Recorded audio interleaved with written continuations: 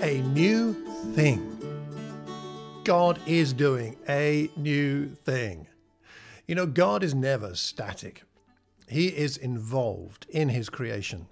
He is actively healing, redeeming, and transforming the world and its people. In other words, he is always doing a new thing.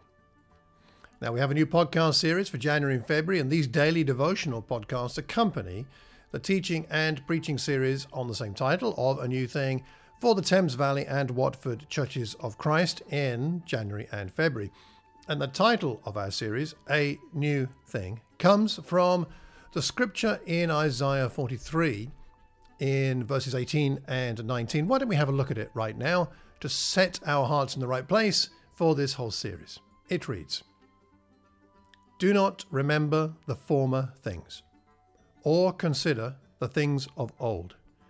I am about to do a new thing. Now it springs forth. Do you not perceive it? I will make a way in the wilderness and rivers in the desert." In his book of the same name, Isaiah reveals God's plan for his people. They will not remain in exile forever. A return to the promised land is prophesied. The people in exile no doubt felt a mixture of fear and excitement. For some, living in exile had become comfortable. To uproot and return would be difficult. For others, it was the fulfillment of decades of prayerful expectation. Now, this section of scripture in Isaiah 43 parallels the Exodus with the return from exile prophesied.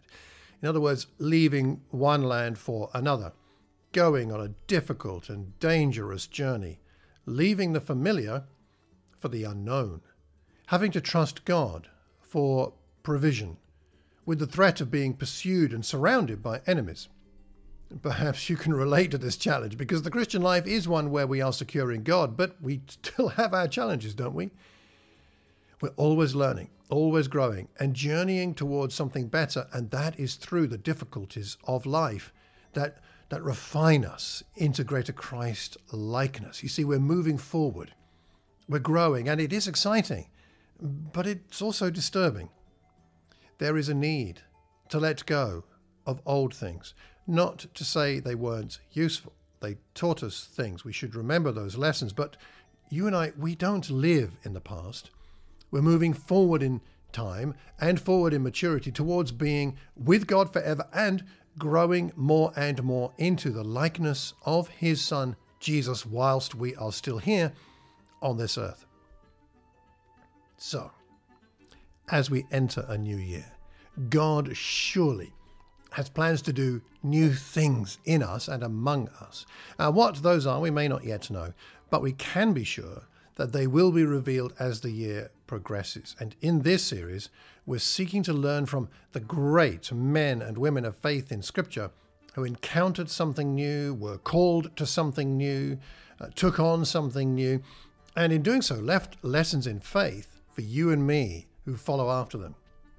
So, before we go any further, why not take a moment to pray and reflect on what you hope to get from this series, this new series, A New Thing. What is it that you hope to gain? What is it that you hope to learn? What is it that you hope God will show you, reveal to you, or work his will in you? What is that for you? Take a moment to write something down, and you can look back on it in a few weeks' time and see the way that God has moved. Make it a regular prayer that you ask God to do something new and to give you the strength to cooperate with him. I hope that you find through this series that your heart, your life, your local group, your congregation, the world around you is inspired by God doing a new thing. So until tomorrow, as we dig further into Isaiah chapter 43, take care and God bless.